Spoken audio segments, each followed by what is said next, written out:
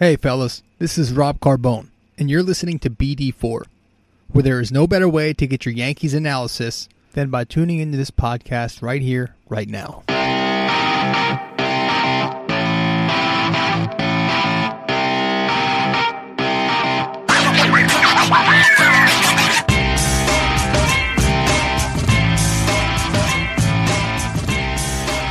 All right, what's up? Rob Carbone here, coming at you on a Wednesday night, August 14th, a little past 11 p.m. here. It's been a hot week. Said it was going to rain. Never did, so we just got that humidity shit. Yeah, I've been busy. I actually I wasn't able to catch today's game. No, I planned on watching the recorded version. I DVR'd it, but got home from work, picked up my phone, and, I have the notifications on, so I see the score right there. I mean, they won. I don't care. Saw the highlights. Still wrote the recap. But, yeah, one of the rare games I'll miss this season. I think you can count it all up together, and I probably missed about 7, maybe less. Probably less, actually. But, yeah, no, Yanks swept the Orioles once again. I think now that made 16 in a row against them, which is hilarious because they went 17-2 against them on the season. So that was the last series we saw them, unfortunately, but kind of fortunately because it was kind of tiring just facing a minor league ball club. And I don't say that as a joke. The Orioles are a minor league ball club. I think John Heyman tweeted out last night, they don't belong on the field with the New York Yankees. I mean, it's simple, but it's so true. They don't belong on the field. They don't belong on the field with most contenders, but seeing them play the Yankees, it's a hard watch, even as a Yankee fan, because you're sitting here and it's like, how much weight can you put into these games? So before I go over everything and review it all, just remember, none of the stuff I say has much weight.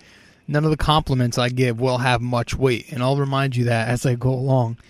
Because, man, it's the Orioles, and they are just pathetic. They're on pace to lose well over 100 games. Sorry. They're on pace to lose well over 100 games for the, second, third season in a row, maybe? I don't know. But, yeah, they suck. We know that, though. Yeah, so Game 1, the Yankees come out of the gate. Firing. It was the first game of the day-night doubleheader. Gleyber Torres hits a home run. And that's just the start of things. Gleyber hits the home run. Who else? Gio had a home run. Gio had 3 hits that game. I don't like to recap these games specifically because I already do in my blogs, and you guys probably watch the game, so it's kind of tiring for me to recap them, play by play. I'll just give you some highlights of it. But yeah, Gleyber a home run. Urshela 3 more hits and a home run. Paxton had a quality start. It was the bare minimum of a quality start. He won 6 innings, 3 runs, but that did make 3 consecutive quality starts for him and 6 of his last 8 quality starts for him. So if you want to look, we're looking for consistency from him, remember, because the Yankees acquired this guy to be their ace, to be, a number 1, number 2 frontline starter. So maybe there are some positive signs in that. Now, note that his last 2 outings came against Baltimore. So, like I said, it's hard to put too much weight on that. But if you go back to 6 of his last 8, he's had some pretty good outings against some pretty decent teams.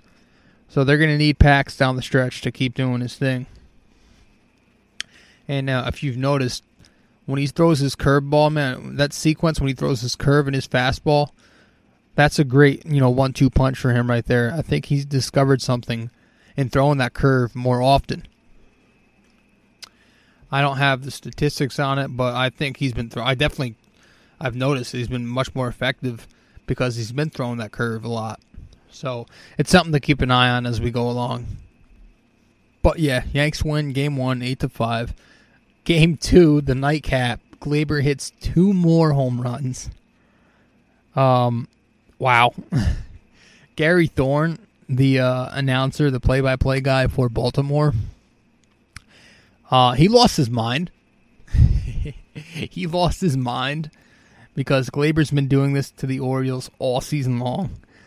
He hits 2 more homers against them to make it 3 on the day and 13 against them. 13 on the season. Okay? The Yankees played the Orioles 19 times this year, but Gleyber didn't even play in all 19 of those games, so I think he's played in 16, 17 after today. So he has 13 home runs against them in 17 games. Are you kidding me? And Gary Thorne's in the booth going berserk. That second homer, Paul O'Neill actually left the Yankee yes booth and went and bombarded Thorne. It was pretty funny. But it was insane, man. And I do want to get one thing straight, okay? Gleyber Torres may kill the Orioles, but let's not make that a bad thing, okay? He's, everyone's calling him, Gleyber, the Oriole killer. It kind of bugs me in a way because he's not just an Oriole. He's been doing this against everybody. Now, I know half of his powers came against the Orioles, but I mean, it's not like he's been bad against every other team. And that's the problem with that stat they keep showing us. His numbers versus the O's versus quote-unquote rest of MLB. That's annoying because it kind of skews his numbers versus specific teams. It doesn't really give you a whole, a whole look at how he's been versus this and that team. He's been good versus many teams this year. So I just want to get that out of the way. And this kid's, he's legit. I say it all the time in the blog. Say it all the time in the podcast, Facebook, Twitter, wherever. I always say that Torres, I've always said this. This Gleyber Torres kid is the face of the Yankees. Okay? Aaron Judge may be, the popular one. He may be the face of the Yankees too, but Gleyber Torres will be their future superstar. He will be the best player on this team in maybe one or 2 years. He will be the best player. Okay? He's got that talent. He's got legit power now. Okay, we didn't think he had that power in the minors. Well, he's shown he has that power. He's actually on his way to a 30-30 season. 26 homers, 20 doubles after today. So he's on his way to a 30-30 season with homers and doubles. He's got power, man. He's also got contact. He's cut the strikeouts down, and I expect him to continue to do that as he develops. It's a youth thing to chase, but he's chased less this year. He's got the power. He's got the contact. So he's probably going to be a 300 hitter. He reminds me so much of Manny Machado, ironically enough.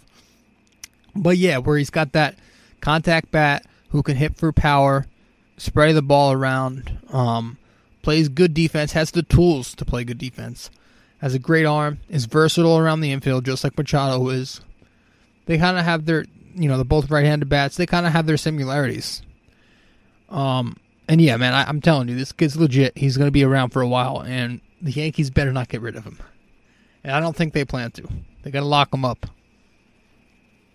So he hits the 2 home runs in Game 2 to make it 3 on the day. Who else has a big game? Gio had 3 more hits that game.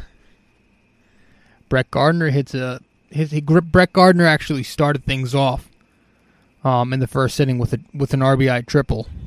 And, I mean, I have to give credit to Brett Gardner this year because I gave him a lot of shit. Well, I gave Brian Cashman a lot of shit specifically, heading into the season where he re-signed Brett Gardner almost immediately for, $8 million, $9 million plus the bonus. And I didn't like it. No, at the time he was coming off a down year, one of the worst seasons of his career. But you look up and he's bounced back, and not only has he bounced back, but he went from having the worst season of his career to probably the best season of his career statistically. He's still playing great defense. His average is up to respectability. His on base is respectable. He's got the power. The power's been back. He's been really good. And even, the overrated veteran leadership thing, it's it's still a thing. As much as I think it's overrated, it's still a thing. And he's brought that this year in the clubhouse. So I got to give my credit right now. Of course, he has to keep producing because Brett Gardner does this every year in the second half. He collapses. But right now, he's been good, and we're in August 14th right now. So he's got to keep it up for this last month and a half. And please hit in the postseason this time around. Okay? We won't even get to that, though. I want to credit him. That's all I want to do right now. But, yeah, no, Game 2, the Yanks win that 11-8. I think they used the opener of that game. Don't care about that shit. Move on. Game 3, they took the 8-3 victory. DJ LeMahieu actually started things off in the first inning with a first pitch home run. He pulled it to left. Guy's been spectacular. That was his 19th of the year. He didn't play today, but yesterday he hits his 19th. He started things off. Maben hits a 2-run single. What else? So they hit Parade in the fourth inning was great. You know, you had the Talkman walk, Romine single, Judge hit a double. Gio singled, then Gary doubled. It was a big hit parade in the fourth. Love when they do that shit. But the real talk of Game 3 was Domingo Germán. This guy's been doing it all year. He tossed another 7 innings. He allowed just 2 runs, 5 hits, 7 strikeouts. I think he walked 1 batter maybe. He was just unbelievable. He's been so good all year. And the thing with Germán, it's not only is he 16-2, but it's not like the bats have bailed him out. That's a legit 16-2 record. Now the ERA may not say so at 3.95 or something like that, but that's kind of the problem with just like reading off of stats. If you actually watch him pitch this season and look at his game log, look at his game-by-game performances, he's been so good outside of 2 bad starts. That's it. That's all it's been. 2 very, very bad starts. When he gave up 7 runs to KC and 8 runs to Minnesota. That was it. 2 very bad starts. But outside of that, man, in his 20 starts this season, 18 of them he's allowed 4 runs or less. 4 runs or less in 18 of his 20 starts. The kid has been a rock. He's been their only consistent starting pitcher this season. Okay? So his ERA isn't like everybody else's. It's not just because he's been up and down. You have to watch these games sometimes. He's been so good. Don't let that ERA fool you. Now, the thing that does worry me about Germán, he's given up 25 homers this year. Yeah, that's not a good number. Definitely not a good number from your number 1 starter. That does worry me, especially when we're going to get into the playoffs. Now the innings limit, the Yankees will figure that out. Hopefully they rest. You know, I hate the thing in general, but if they're going to do it, hopefully they give him rest before playoff time and they just let him go nuts in the playoffs. That's what they really need to do. But about the home runs, it does worry me having 25 allowed this season, and I mean he also hasn't faced the Astros yet. I'm pretty sure he hasn't seen Houston once. So that, those 2 things combined is a little scary to me. It does worry me some.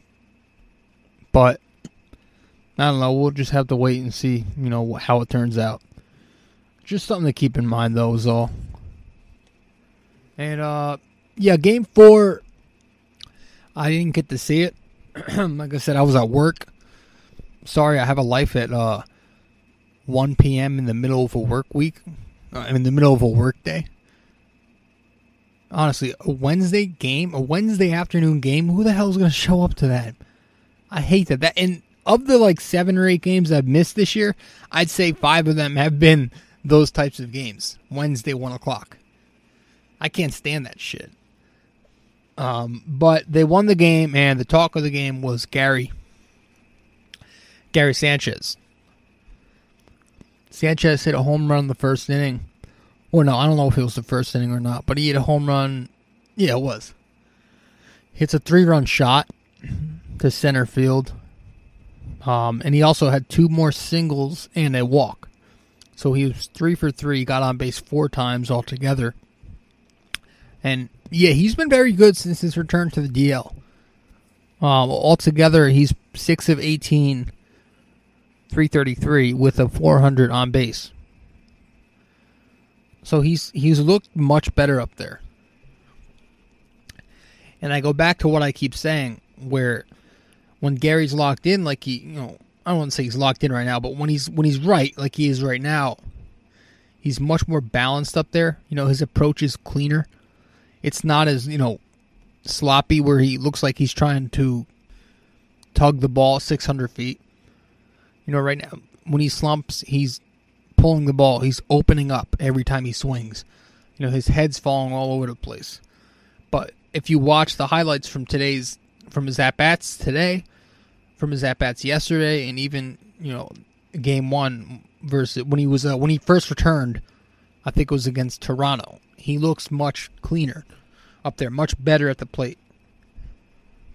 He's taking his walks. He's staying patient on the pitches he's supposed to stay patient on. He's waiting on that changeup like he did today versus Monday. Is "woe" a word, by the way? I feel like saying the word "waited" is not right. I've always said "woe" for some reason, but he "woe" on the changeup. And yeah, he took it to center field. It's also about hitting the ball where it is pitched. When stop trying to pull an outside pitch. Take the pitch to right field if you need to. Take it to center field when you're trying to wait on it. Pull it if you need to. Don't try to pull everything. Don't make it a forced thing. Let everything fall into place. And that's what he's doing right now. Now, who knows how consistent he's going to keep that. Because, again, that's been his problem over the past year and a half. Last year and now this year, his problem has been bringing that consistent plate discipline up there, which is why I'm not so sure that he'll become that guy he was once touted as and the guy he once displayed to us. Remember when he was like a prospect in their system, everything on Gary Sanchez was about his all-around hitting ability, an MVP hitter, where he could. And he showed us that. He showed us that year 1 and year 2, where he was this 280 average, 1,000 OPS kid, Then he had that slump last year, where he was a $180 hitter. And, the last 2 months, the last couple of months, maybe last month and a half, he's been that same type of a $180 hitter. So that's kind of my question is, I'm still trying to figure out who Gary Sanchez really is. Is he that 280, 1,000 hitter? Is he the Mendoza hitter? Or is he, somewhere in between? Like a 250, 850 hitter, which I would 100% take at this point. I'll take that from him because he's a catcher. But I do want to see a little more production than what he's been giving us the last year and a half. Production in terms of, getting the average and OBP up. Taking pitches, like I just said. I do want to see him get a little more consistent. That's the better word for it. Get a little more consistent up there at the plate. Power is always going to be a thing with him. He's always going to have the power. But, man, that next step is just finding that consistency, just maintaining it throughout the year. And, we'll go from there, Gary. Just stay healthy, too. That's a big thing with him as well. He's starting to get the reputation of being an injury-prone player. So there's a lot of things with him, man. That's why I've always said his ceiling and floor couldn't be any further apart. I've said that as well. High ceiling, dirt low floor. So we'll see what happens with him, but it's definitely good to see him better at the plate of late. Now, again, like I said in the beginning of the podcast, got to take Baltimore with a grain of salt, man. They're throwing BP up there, but it's something. Now, I'm hoping we were going to get a little more from Judge, too, because I thought Judge was going to get going after he had that big double in Game 3. But turns out that was his only hit of the series, as he comes back out today and strikes out 3 times in an 0-for-4 effort. He's just absolutely lost right now. He's slumping, and it reminds me of the slump he had in his rookie year.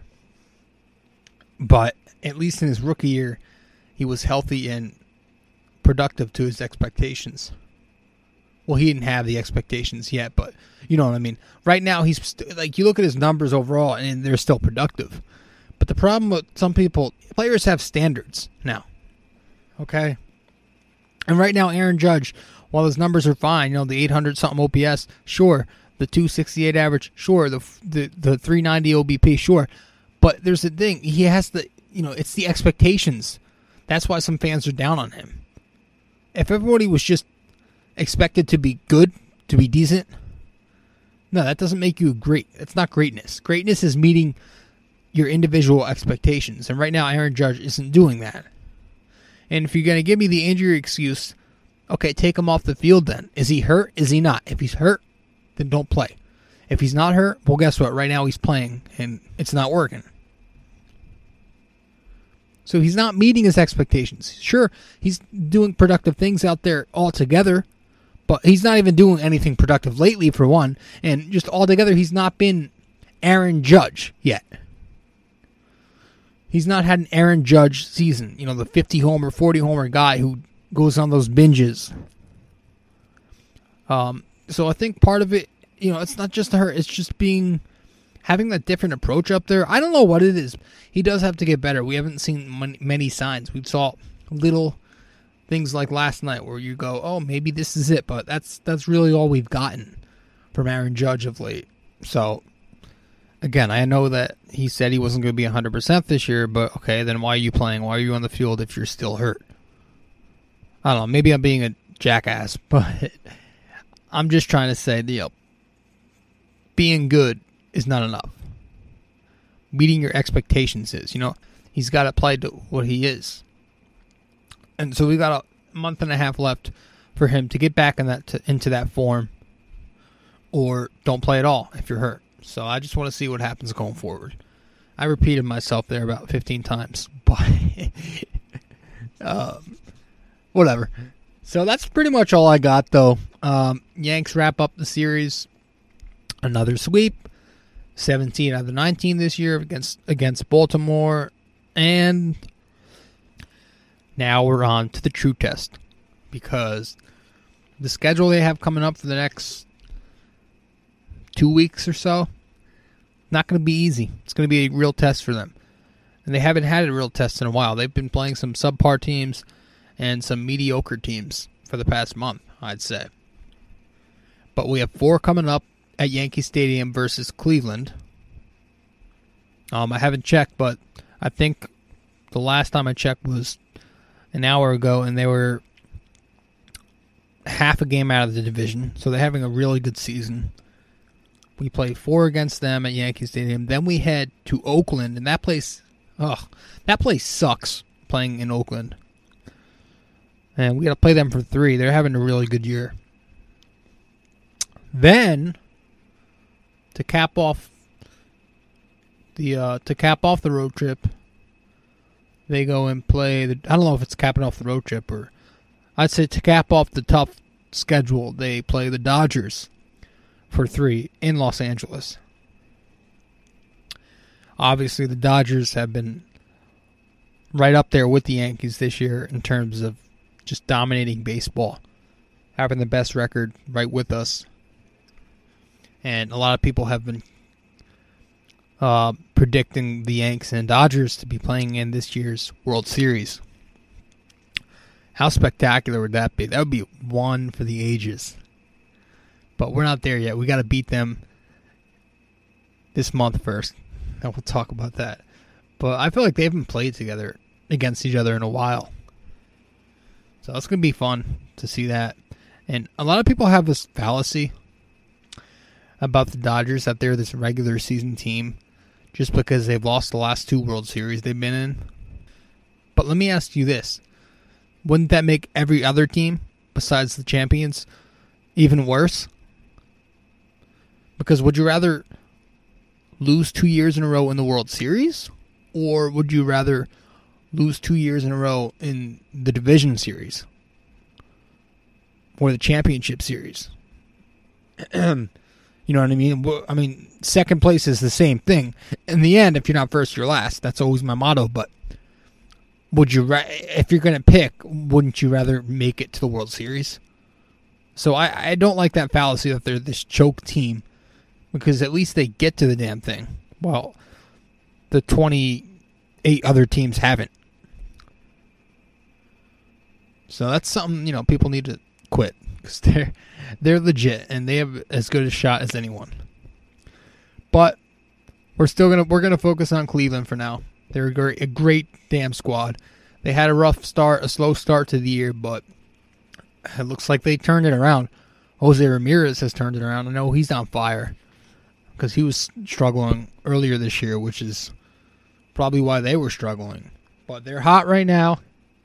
Yanks are hot right now. So it's going to be an interesting weekend against them. It's going to be something fun. So we get them Thursday, Friday, Saturday, Sunday. I'll definitely be at one of them, because I haven't been to a Cleveland Yankees game since the ALCS for Game 5 at Progressive Field. That was the last time I went to a Yankee-Indian game.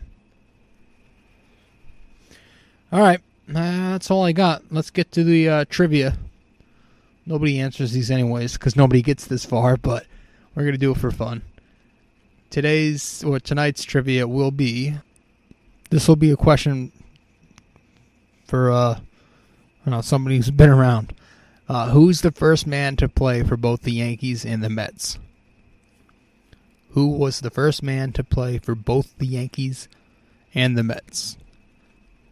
First person to respond in my inbox on Twitter or on Facebook or on SoundCloud or on WordPress will get a shout out to their page or whatever it is you want me to shout out. All right, so for the last time, who is the first man to play for both the Yankees and the Mets? All right, if you can answer that, I'll give you a shout out. And yep, that's pretty much all I got tonight, guys. Thank you so much for stopping by. Once again, I appreciate it. BD4 episode 18. Rob Carbone signing off. All right, ciao.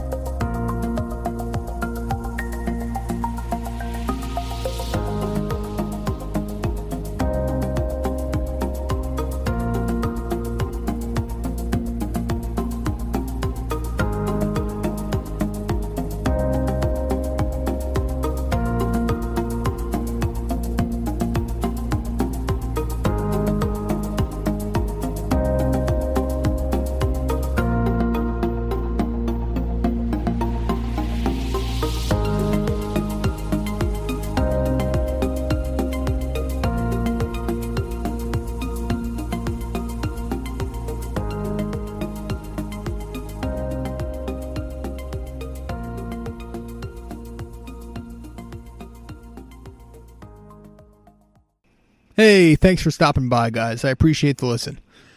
If you've made it this far, don't forget to check out my blog. It's on Twitter, Facebook, and also on WordPress. And you can find all of that right on my SoundCloud page. Capiche? All right.